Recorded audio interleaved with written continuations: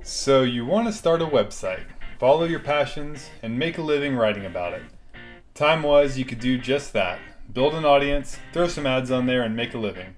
It was all about page views and banner ads. Well, hell, the game has changed. GearJunkie.com is one of the largest outdoor gear and tech websites in the world, and their business model is likely the future of publishing. It's a blend of product reviews, industry news, and branded content. Founder Stephen Regenold is leading his team through potentially murky waters of brand partnerships, sponsored stories, and product integrations to more than 1 million monthly readers. In this episode, we compare notes between Gear Junkie and what I'm doing with Bike Rumor and discuss how content is evolving.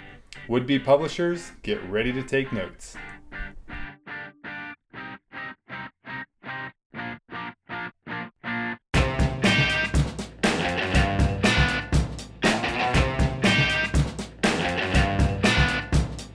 Welcome to The Build Cycle, the podcast by Tyler Benedict that explores the startup stories and growth tactics of hundreds of entrepreneurs, plus his own tips and tricks learned over 2 decades of launching, running, and growing businesses, including BikeRumor.com, the world's largest and most popular cycling tech blog.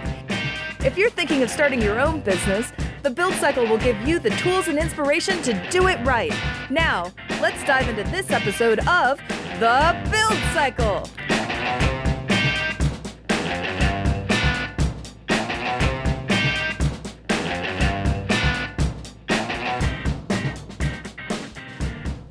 Hey Stephen, thanks for coming on. My first question for you is kind of like, how did you start Gear Junkie? But I figure we should give people a little bit of background. So before we talk about how you started Gear Junkie and why, what were you doing prior to this? I went to journalism school and started kind of the kernel of Gear Junkie while attending journalism school at the University of Minnesota. And actually during college started a zine about climbing called Vertical Jones. And it was all about climbing gear and the scene kind of around Minnesota in the Midwest. And the name is a play on kind of Jones and for vertical. It's just kind of a flat region. So kind of got my feet wet in the outdoor publishing sphere with an old school zine, kind of a proto blog. And Gear Junkie grew out of that over the course of a couple of years. Was that a print thing, the zine, or? That was a print thing, yes. It was a half-size booklet made at print shops, just, used the infrastructure at the university, the big old Macs with Quark and prehistoric versions of Photoshop and scanning and slides, and really learned soup to nuts how to build a publication from the writing, photography, ad sales, distribution, marketing on a really small scale, but something that really affected how I went ahead when I built Gear Junkie a couple years later. Yeah, man, I remember those days of having to scan stuff, and oh yeah, it's just like I had a huge Mac in college, and I remember somebody saw that I had like 500 megabytes of RAM, and they were just floored that I had that much. It was crazy. I could run Quark and Illustrator at the same time. Yeah, that was the kind of mid to late 90s with zip disks and just sketching for not only RAM but storage. I just remember not having enough money to buy the storage I needed for, trying to like find floppy disk after floppy disks and just dirt bagging it, really. Yeah. So what year was that you started the scene? 97 through 2000-ish is when Vertical Jones was alive. And what happened was a reporter at the Minneapolis Star-Tribune, the paper here in Minnesota, did a story about our zine, and that turned into a relationship with this reporter. I started writing for him a little bit about the outdoors and about gear, and then came up with this concept of Gear Junkie for the Minneapolis Star-Tribune. So it started as a newspaper column, and my first ever column was in 2002. It covered the Pocket Rocket from MSR and kind of a iconic camp stove. And over the course of a few months, I learned how to self-syndicate the column and built it into a nationally syndicated newspaper column. So it was in about 14 or 15 papers at its peak. So that was the root of Gear Junkie. Right on. So I want to dissect a couple of those things just for a minute before we move on to the current version of that. So like with the zine, because I remember when Dirt Rag started as well, and it was just literally black and white copied papers stapled together into half size as well. I mean, is that kind of how yours was? Yeah, for sure. When we got the budget to do some color, it was sort of a sea change. And I think the first 4 or 5 issues had black and white covers, and then we got a color cover, and then we started introducing color, and we partnered with a Chicago graphic designer who owned or had partnership in a print shop. So it was, again, just scrappy and dirtbaggy and piecing it together and building it one step at a time. So what was the reason for wanting to do that? Like, were you thinking that, hey, I'm going to try and build a little magazine, or was this just a fun project? Yeah, it was just combining. My passion at the time was really rock climbing, and then I was in journalism school. I was a writer, so I thought, let's blend the two, try to produce something that I'm really into. So it's kind of been my push ever since, is to work on things I care about and am passionate about, and also that can potentially actually make some money, which Vertical Jones did not, but it was a good experiment. But the root of it actually comes from some rejection too. I was working at the college newspaper and was just frustrated with one of my editors. She had assigned me a big story, and I worked my butt off on this thing, and turns out they had already covered the topic. I don't even remember what it was. So the story got killed, and that was just kind of the last piece. I didn't want to sort of depend on this infrastructure, and decided to try to do my own thing from there. Right on. So when you were doing all that, was it a one-man show, or were you like kind of outsourcing the ad sales or something like that? Yeah, so it was actually my girlfriend at the time, now wife, was managing editor, and then actually my now managing editor at Gear Junkie is Sean McCoy, and he went to school with me. We were college roommates, and we built that. So it was Tara, Sean, and me, and then we had contributors. And then Sean went to the Caribbean for 10 years and kind of had the Hunter S. Thompson journalistic experience down in St. Thomas, working at a small paper, Virgin Island Daily News. And we reunited in about 2010 or 11, and he came back to Gear Junkie. So it was kind of full circle, and it's been awesome to work with Sean ever since. Cool. And then once you had the newspaper column, what was the syndication process like? How did you go about that? It was bootstrapping it was one email at a time. It was literally finding who in Denver at the Denver Post covered the outdoors, and calling or emailing the guy and trying to figure out if we could work a deal. So I looked into doing UPI and some of the big syndicates. They just weren't interested, because something like Outdoor Gear can't really scale to 1,000 papers. That's what they're looking to do. But it can scale to 30 or 40 or 50 papers, I thought. I never got that big, but that was kind of the goal. So it was very much working paper to paper. And what happened was my training was really in newspaper journalism. And for years I wrote for the New York Times and the Star Tribune locally here, have a real bedrock of just being into the newspaper world. That all crashed in about 2004 or 5, and that's when I pivoted and looked at launching GearJunkie.com, and ever since that's been the focus. The newspaper column still exists, amazingly. It runs in 4 or 5 papers every week, kind of small to mid-sized towns out west, but it's a side note, really, with the production that the website is now. Are you still writing that, though? I am. Huh. Amazingly. Yeah, 15 years. And I think about not writing it every single week, but it also sort of just keeps me honest, because I know I have this absolute deadline every week where I need to produce something on time for something beyond my own little sphere. So it's never really been a moneymaker, but it's always been kind of an exposure thing and a branding thing. All right. Cool. Yeah, I'm sure that doesn't hurt having the Gear Junkie name showing up in print for the people that are still getting that. It doesn't hurt, but here's also the thing. When we launched this website and I convinced two guys to partner with me to launch it, one of my main theories was that via this large circulation in newspapers, I would have sort of a built-in web audience, and that doesn't really translate, is what we found out. It's just when you're looking at a physical newspaper, it's hard to put that down and go and type in a website address and sort of make that, it's a rare transaction that just the branding play is there, but kind of the tit for tat. I'm reading Gear Junkie, let's check it out in the broader sense online. That never really panned out. So that was an eye opener for me. Yeah, that's weird. I would have thought kind of the way you were thinking is that it would translate, but interesting. Yeah. I know. Okay, so then was it 2005, 2006 when you launched the website?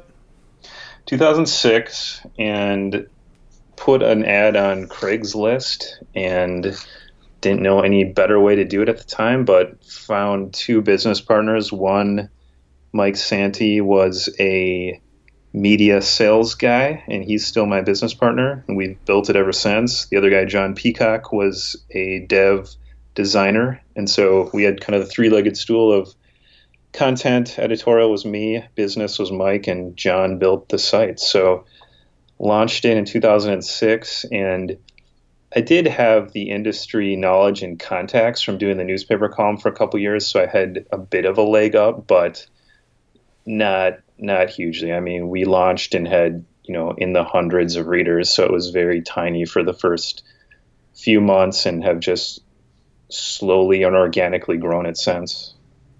Right. And then because your content's pretty broad, like with mine, with Bike Rumor, it's bike tech. With you guys, it's a little bit of every kind of outdoor gear. And was there a particular focus at first and then you've expanded, or has it always been so kind of comprehensive?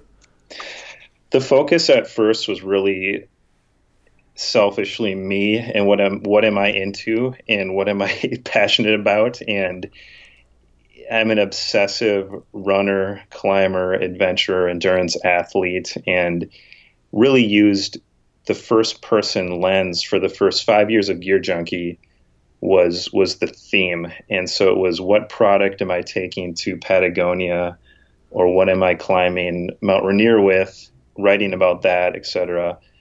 And that was fine, and it established kind of the template of what Gear Junkie is, but it didn't really allow the publication to scale at all. So in about 2008 or 9, started to pull in contributors, and then a couple years later started to hire editors in-house, and now we see it as really just an online magazine, essentially. And our purview is pretty broad. It's kind of everything inside of an REI store, and then a little bit seeping into tech, a little bit sort of RV, camping, auto, and then on the other side, a little bit into the hunt fish space. So over the years, it's just gotten more and more broad, but the theme is always just nothing boring, what's trending, what's hot.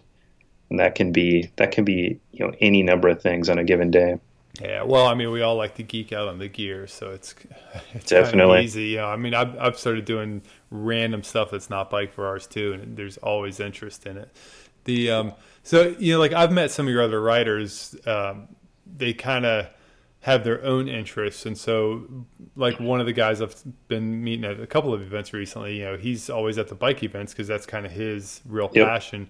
Is that how you expanded? Was you brought on this writer and they were really into bikes, or they were really into camping, and then that, or was it more of a strategic thing, like, hey, we need to cover more camping, we need to cover more bikes, or how'd that work out?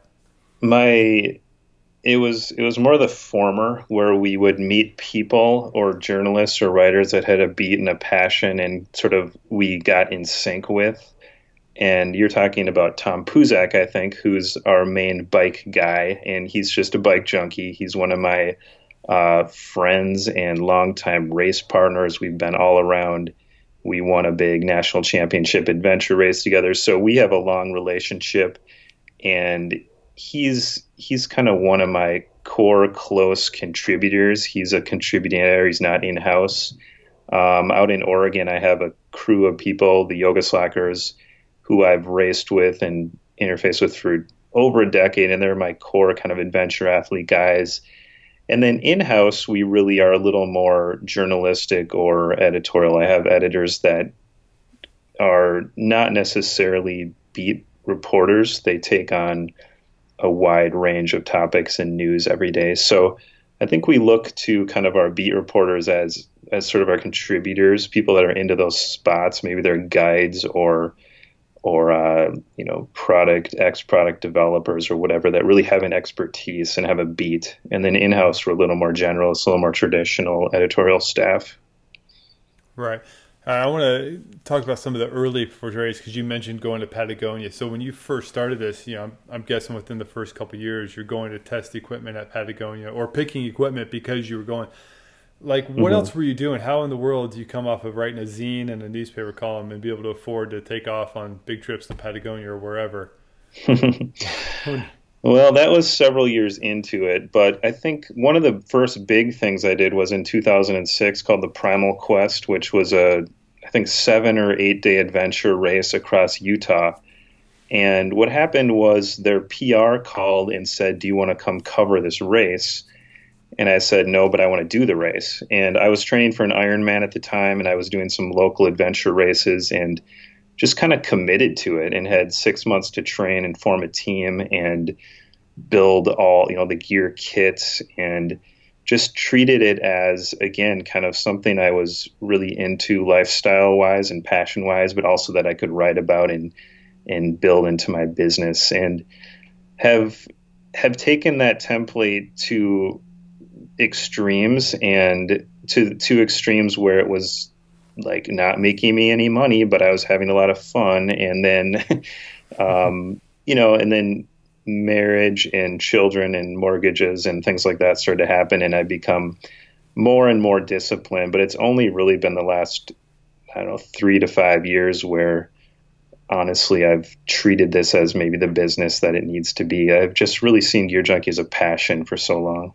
Yeah. Well, it's fun. It's almost, what I've found with mine is it's kind of hard to start thinking about it as a business, even though the reality has been probably slapping me in the face for years. It's taken us a long time to treat it as such. From a business standpoint, what surprised me about you guys is the other side of it, this Monopoint Media. So when did that side of it come around? And can you explain real quick what that is compared to Gear Junkie?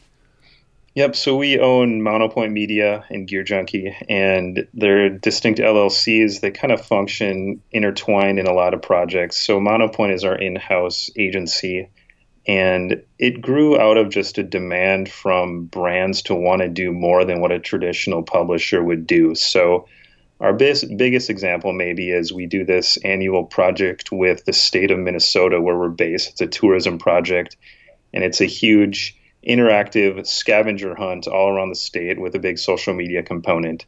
It's called Checkpoint Minnesota. It's kind of this crazy event that we do every year. It's a 10-week long thing.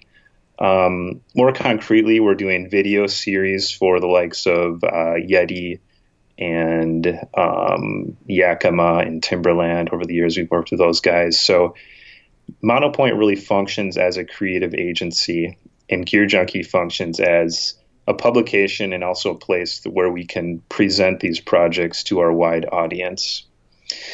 And it's been a learning experience and also a ever evolving thing. When we launched Monopoint, it was launched in 2006 as well, but it didn't really do much business for 5 years.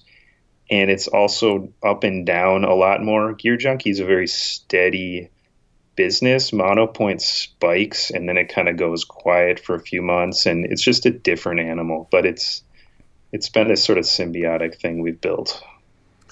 Right.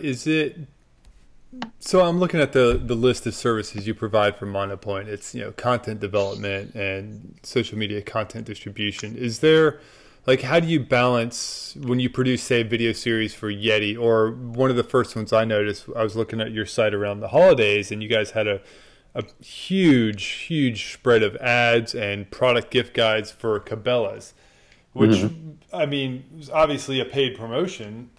So how do you balance the editorial for a brand that you're also doing paid promotional work for?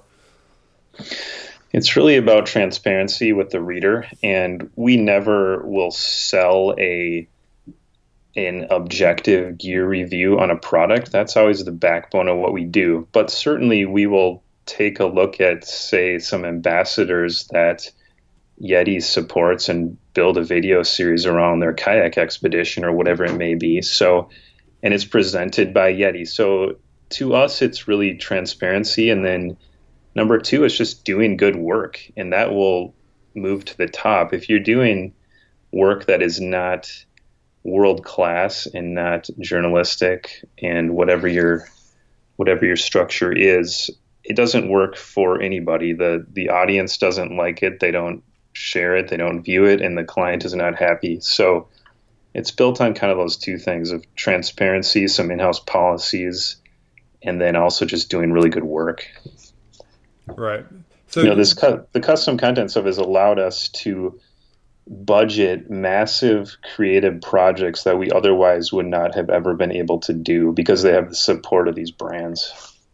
Yeah, it's interesting. It's this weird shift. And so, not to bore you with my story, but why I found that Cabela's thing so fascinating is because up until really like these last 8 to 12 months, I've been just maybe really too naive and thinking, if we just produce good content, the banner ads will keep it supported. And it's just getting harder and harder and harder to sell banner ads, even to endemic companies, the bike brands. They're just not as interested in them anymore. And then the networks, as I'm sure it seems like what they pay just keeps dropping every year. Yeah, we don't do any networks. We cut that out a year or two ago, and we were really just using it kind of to backfill some inventory, but we found that it just kind of cheapened the site experience. And what we really do now is almost always we sell a media buy combined with a content and social media play. So it's sort of a multi-part media plan and hitting our readers from a few different spots. We still do a lot of revenue in our banner advertising and our high impact stuff, but most of our big projects have a content component as well. So how do you do that? Because I think Vital MTB does not. I don't know if they tie it into content, but I've heard that they don't really run standard banners. They sell what they can sell, and then those people get kind of their percentage of rotations. Is that how you do it? So if you don't sell all of your impressions for a month, then what goes in that space? Right. We kind of have house ads that will promote some of our projects, for example. That would be what would go into that space. We are sold out a lot of months. So it's kind of, that keeps my editorial team cranking to try to get more viewers. So, but yeah, we certainly use those slots to promote our in-house projects when we can. Okay. Do you sell, and I don't want you to feel like I'm stealing ideas. I'm kind of like trying to ask the question, is that if somebody were going to create a gear junkie for, whatever space they're interested in, like how would they go about it in this day and age? Do you sell those ad spaces on like a percentage basis or still with a fixed number of impressions guaranteed or something else? Yeah, we sell them on CPM rates and a fixed number of guaranteed impressions. So it's 5 million impressions at X amount CPM, cost per 1,000 impressions. So pretty traditional media sale with the banner ads. And then the content is the opposite. It's just there's no real template. And so when we're putting together a proposal for, say, a 10-part content series with videos and articles, it really depends what we're doing and who we're working with and what they need. So we can do some that are more budget oriented and some where we're getting film crews together and traveling all over, and it's high budget work. Right. Are those harder to sell or the bigger packages? They are. But kind of one pro tip we've learned over the years is that it's better to put your focus on selling a few big projects versus 17 little projects. So you're just hurting a lot more cats with the latter. And also, we don't half-ass anything. So we don't ever want to produce something where we say, oh, that's just a X amount project. We want to do everything top notch. So in-house, we need to stay motivated 100% in everything we do. So we have really shifted to try to sell bigger projects versus a lot of little stuff, if that makes sense. Yeah, no, totally. I agree. The other kind of bullet point on your Monopoint Media Services is the ad network. And this is something I've thought about, like there's a lot of smaller bike websites out there that can't afford their own ad sales guy. And keep thinking, well, maybe my ad sales guy could help sell ads for theirs. Is that sort of what you guys are doing, acting as an ad network? It is. And it's sort of dropped off, honestly, because as the network, this is an idea that actually started literally 10 years ago. And at one point, the Monopoint Network had, I think, 10 blogs, and we were syndicating media and ads across those. And it was just something that was, again, the herding cats analogy definitely comes up there. But what happened was a lot of the network structures have just matured, obviously, to be very plug and play. And so we're not doing that a ton anymore, although in certain situations we will bring in some of our longtime partners to help serve, say, a large media buy. All right. Okay. Yeah, it's become it's become not worth it most of the time for us to do that at this point. Right. Okay, I got one more question about not the ad network stuff, but like the crossover between the content for a brand partner and the site, because we've had some brands ask us now about writing copy for them or helping to, do that.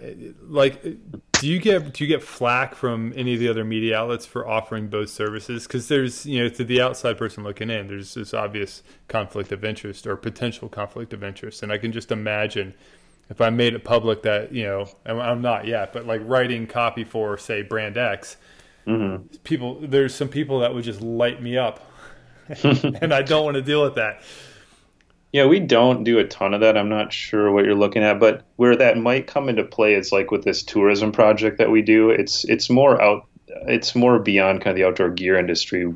What we've found is that it's just, we don't want to produce content that we would run on our blog for somebody else. We want to put our resources toward our own thing. In fact, we had a project maybe 3 or 4 years ago with a large hunt fish retailer that hired us to do, I think it was like a 20-part content series for its blog. And we actually ended up severing the contract about halfway through because we just felt like it was not worth our time and we were sort of wasting our effort, and why are we not putting this back into Gear Junkie? And it's more complicated than that, but high level, we don't do a ton of that. And certainly in sort of outdoor gear, we don't really write or syndicate content for we're not writing the content for the North Face blog, for example. Although at one point that was an interesting, let's look into doing that. We kind of experimented and have not really moved ahead on that. Why? Same reason as with the other one?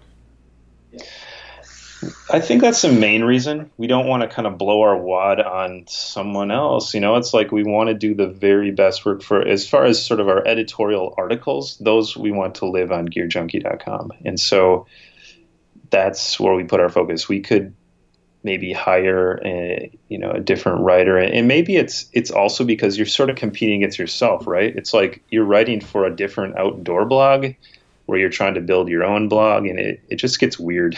Yeah. So staff-wise, you started with 3 people you mentioned. How quickly did you start bringing on other full-time people? I think around 2010 or 11. So it took about 5 years to kind of get beyond the 3 of us. And we had contributing writers, but as far as employees, it was maybe 2011. We brought on Sean McCoy, who I mentioned earlier, to be our managing editor. And then we hired a project guy and kind of scaled from there. But now we have 8 people in-house, and then two of us are the business partners. So it's just me and Mike Santee now own and operate Gear Junkie, and we have 8 employees. Wow, that's a lot. How many of those are on the editorial side? How many are on other? So it's me and then 3 editors in-house, and we have 2 project managers, a dev guy, a video guy, and a couple sales guys. Right on. Cool. Let's see, I have more questions. I'm trying to think. So starting out, I mean, I'm assuming when you started, you were running typical banner ads. How quickly did that revenue model evolve to like branded content or sponsorships and everything else? We had a sell sheet at the Outdoor Retailer Trade Show, I think in 2006, that had sort of the primordial template of what custom content could be, and we didn't really know what we were trying to sell, and nobody bought it anyways. So I don't even remember what this was, but we had sort of this inkling about we could do this custom content thing, and it wasn't until, I don't know, 3 or 4 or 5 years later, I can't even remember anymore, where we had a brand that wanted to do video. And so that, I think it was with video that we really started to budge into that.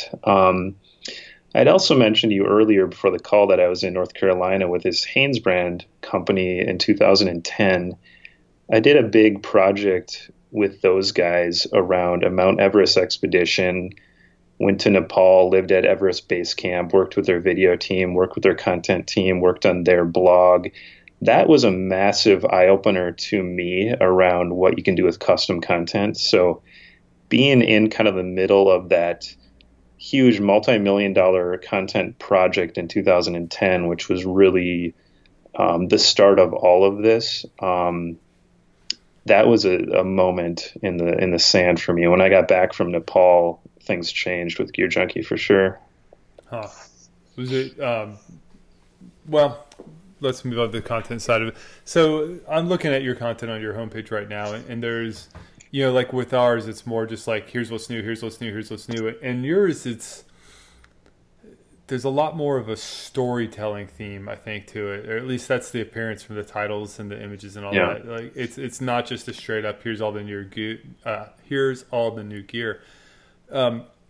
Again, how has the type of content you produce evolved over the years, and like why are you doing what you're doing now?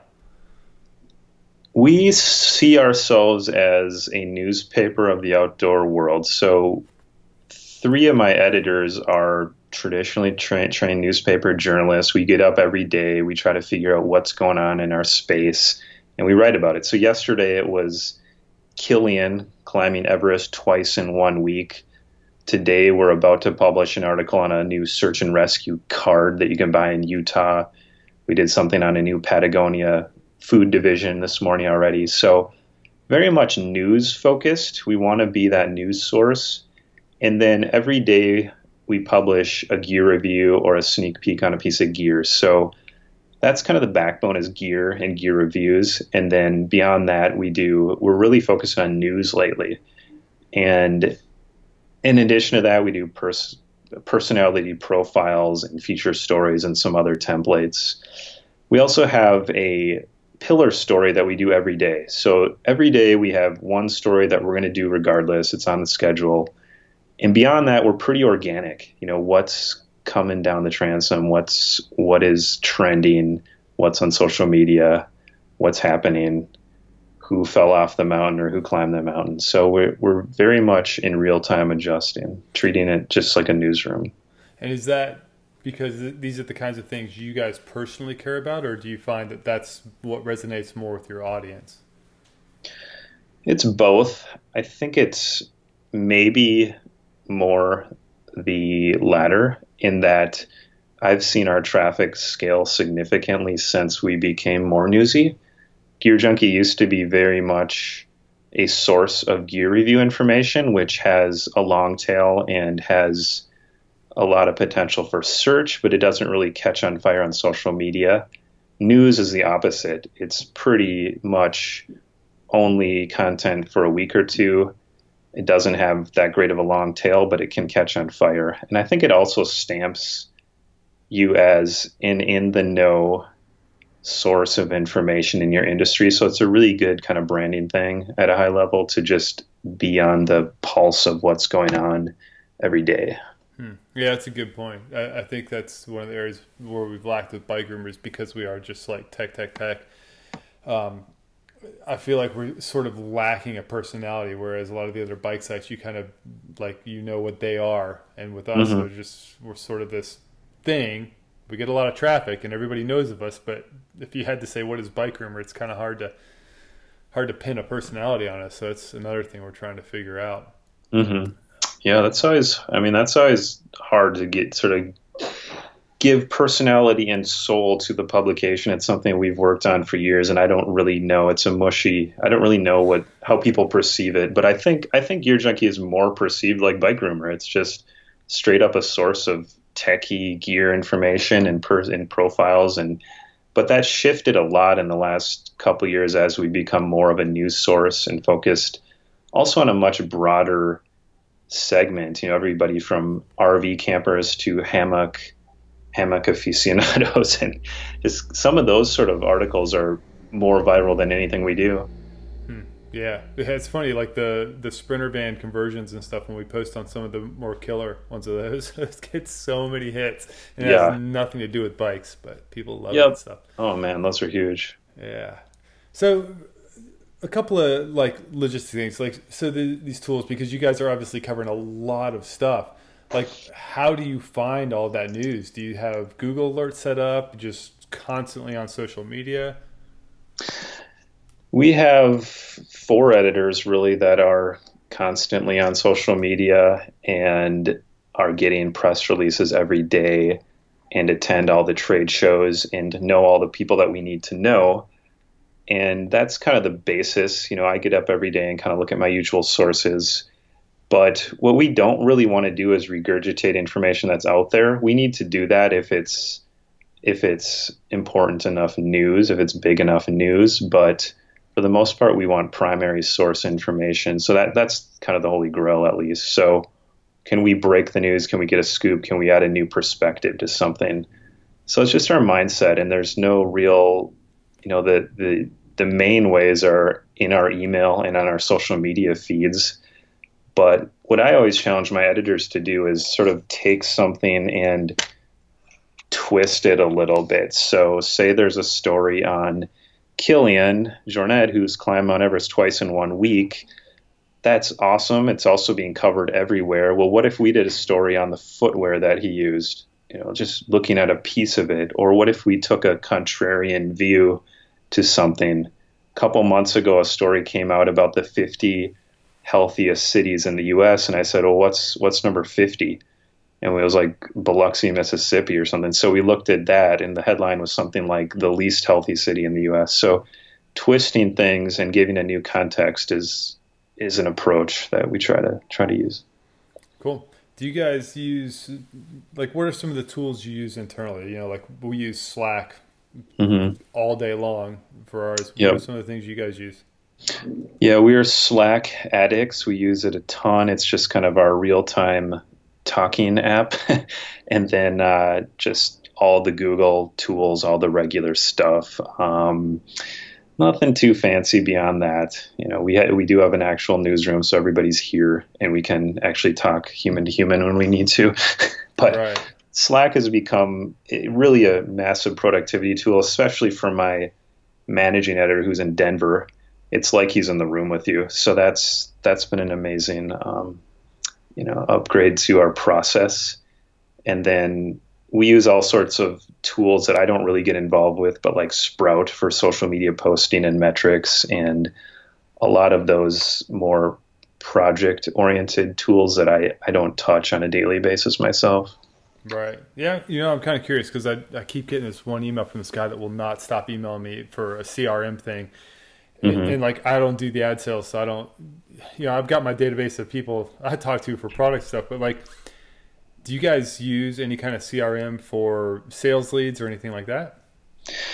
We do. I don't even know what they're called because I don't really work in that area, but I'm pretty old school. I literally have lists of people and kind of my Rolodex, quote unquote, on my laptop. So I'm just, I'm not the guy to talk about the latest tech in CRM, but my ad staff certainly utilizes some of that stuff.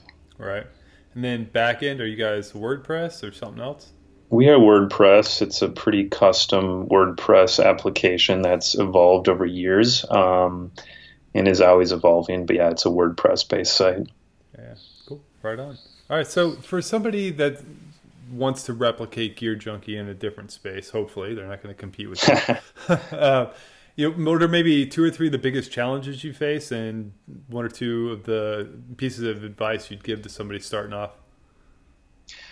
I read a quote recently. I think it was from the guys that started the Chive, which is kind of a bro site, but it was an interesting piece in that they think that sort of in digital publishing the cement has hardened, was their quote, which means that it's sort of this established landscape at this point of brands and media brands, and I think it's really difficult to launch an old school media property, i.e. an online magazine, and really gain a significant audience right away. I mean, we've seen it with things like Vox in the last couple of years, but they get massive VC funding and have this approach that is really the opposite of something like Gear Junkie, which has been bootstrapped for 10 years.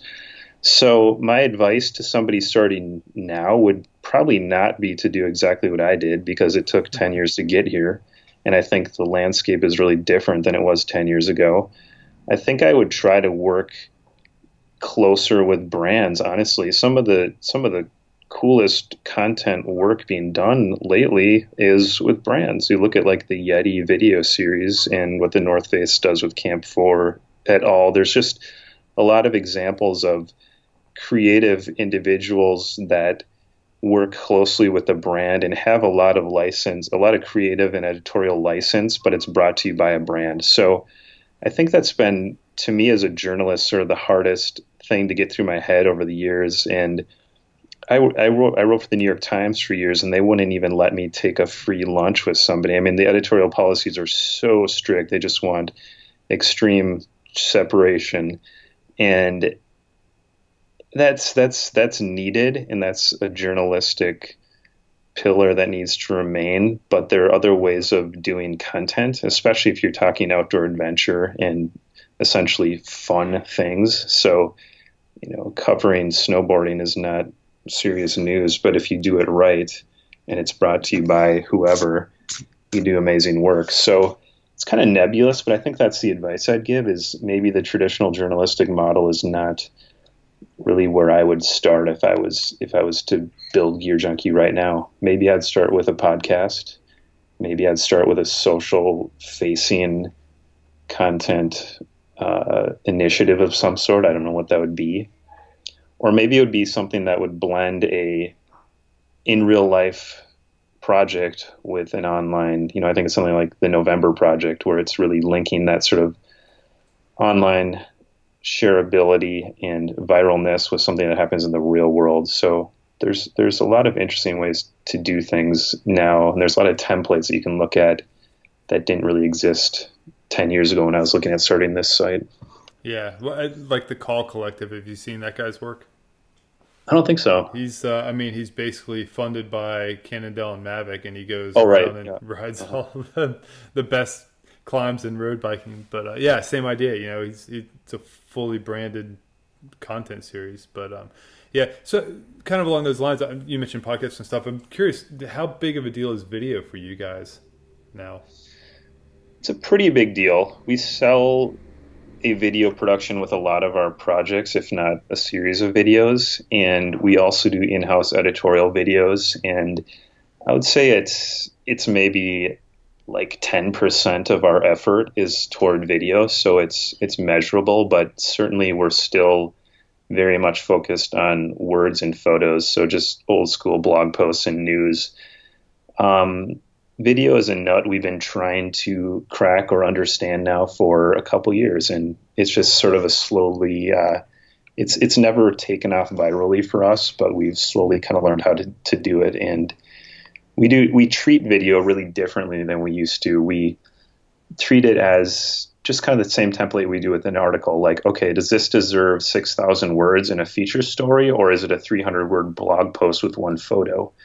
And we try to think about video in those same regards. Are we going to spend half a day and build a Facebook-style video that talks about a new snowshoe made out of foam? Or are we going to travel to the Pacific Crest Trail 3 times to film a crew of hikers and then enter that video in a film festival? So there's different levels of how we do video. And we have a film this year in the Banff World Tour. So that was a real victory for us, and it's on a group of hikers called Packing It Out. It's a crew that collects garbage as they hike or bike on these massive routes, and the whole project was sponsored by REI. So REI allowed us to build essentially a short feature film around these guys and a series of articles, and it was hugely successful with our readers. The readers loved it, and it won accolades in a film festival. So that, to me, that was a case study in custom content that works. Was the film festival aspect of that always the goal with that one, or was it just kind of a happy coincidence after it was done? It's always the goal, I guess, maybe in a nebulous sense. I think with that video, it was actually the goal, as in we were building sort of a short feature film.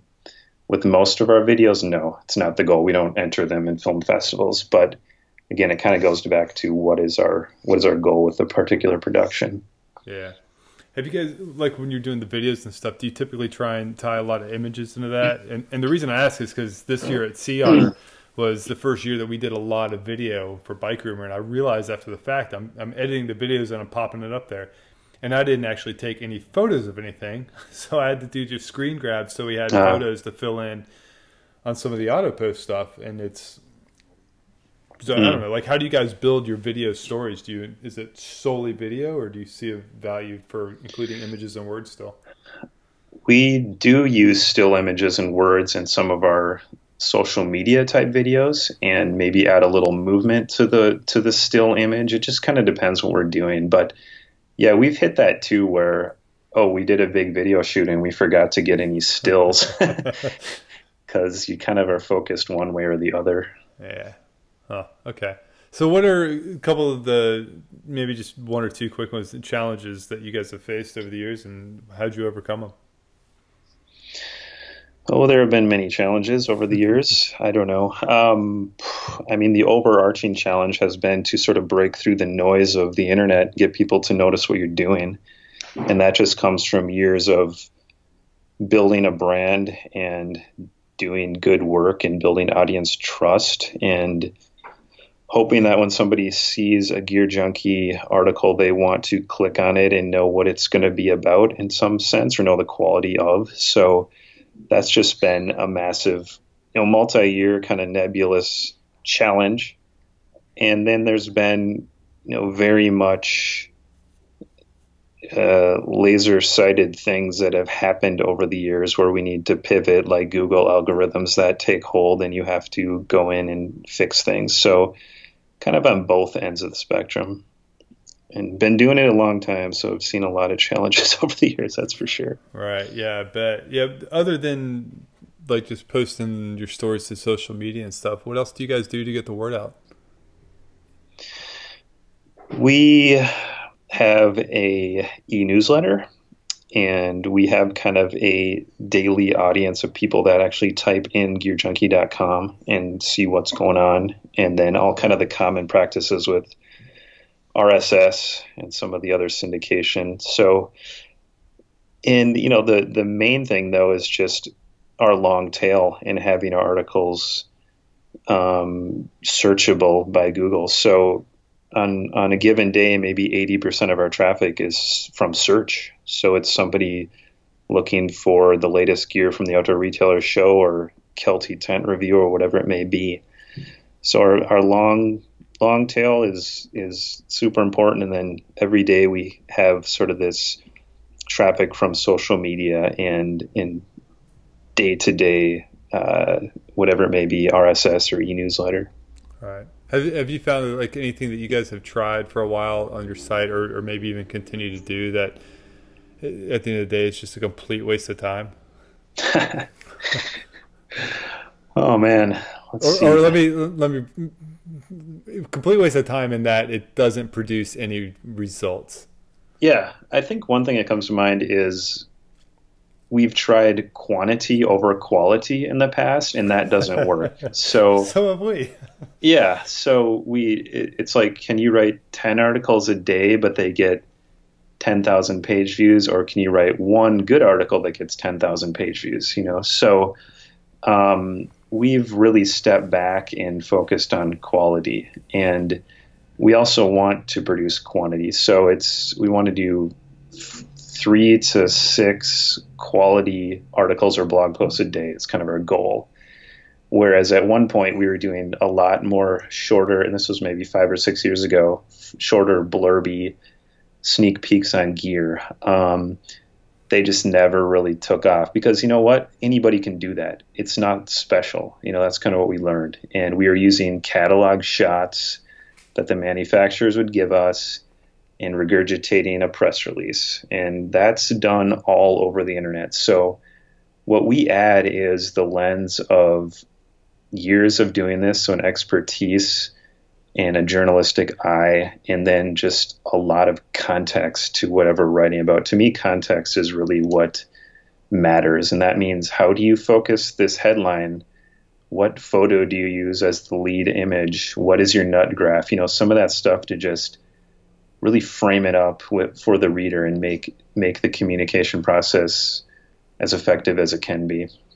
Right. Yeah. No, that's great advice, man. Thanks. Well, Stephen, I appreciate your time. Yeah, it was fun. Thanks for the deep dive. Yeah, man. Anytime. I'll talk to you later. Thanks, Tyler.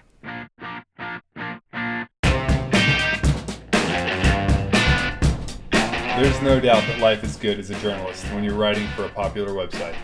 We get invited to killer events, play with the latest toys, and generally get treated pretty well. Behind the scenes, though, it's a lot of work. The landscape is constantly changing, audiences are fickle, network ads continue to decline in value for publishers, and we're always worried about getting scooped on big news. Stephen's advice on doing more storytelling and working with the brands to create good content that provides value to all three parties, you, the brand, and the reader, is the holy grail of modern publishing. Some outlets take pay-to-play too far and just aren't trustworthy. With Bike Rumor, I relied on banners far too long. Gear Junkie's playing in that lucrative and respectful middle ground, and it's a good place to be. If you can figure out the right revenue mix, launching your own media outlet, whether it's a podcast, blog, magazine, or YouTube channel, can be incredibly fun and personally rewarding. It's worth figuring out from the start if it's going to be just your voice or a third-person voice where other contributors may come on board down the road. I hope you liked this episode as much as I enjoyed recording it. If so, could you take 30 seconds, head to iTunes, search for The Build Cycle, and hit subscribe? That helps me get bigger and better guests for you. Thanks, and until next time, keep building.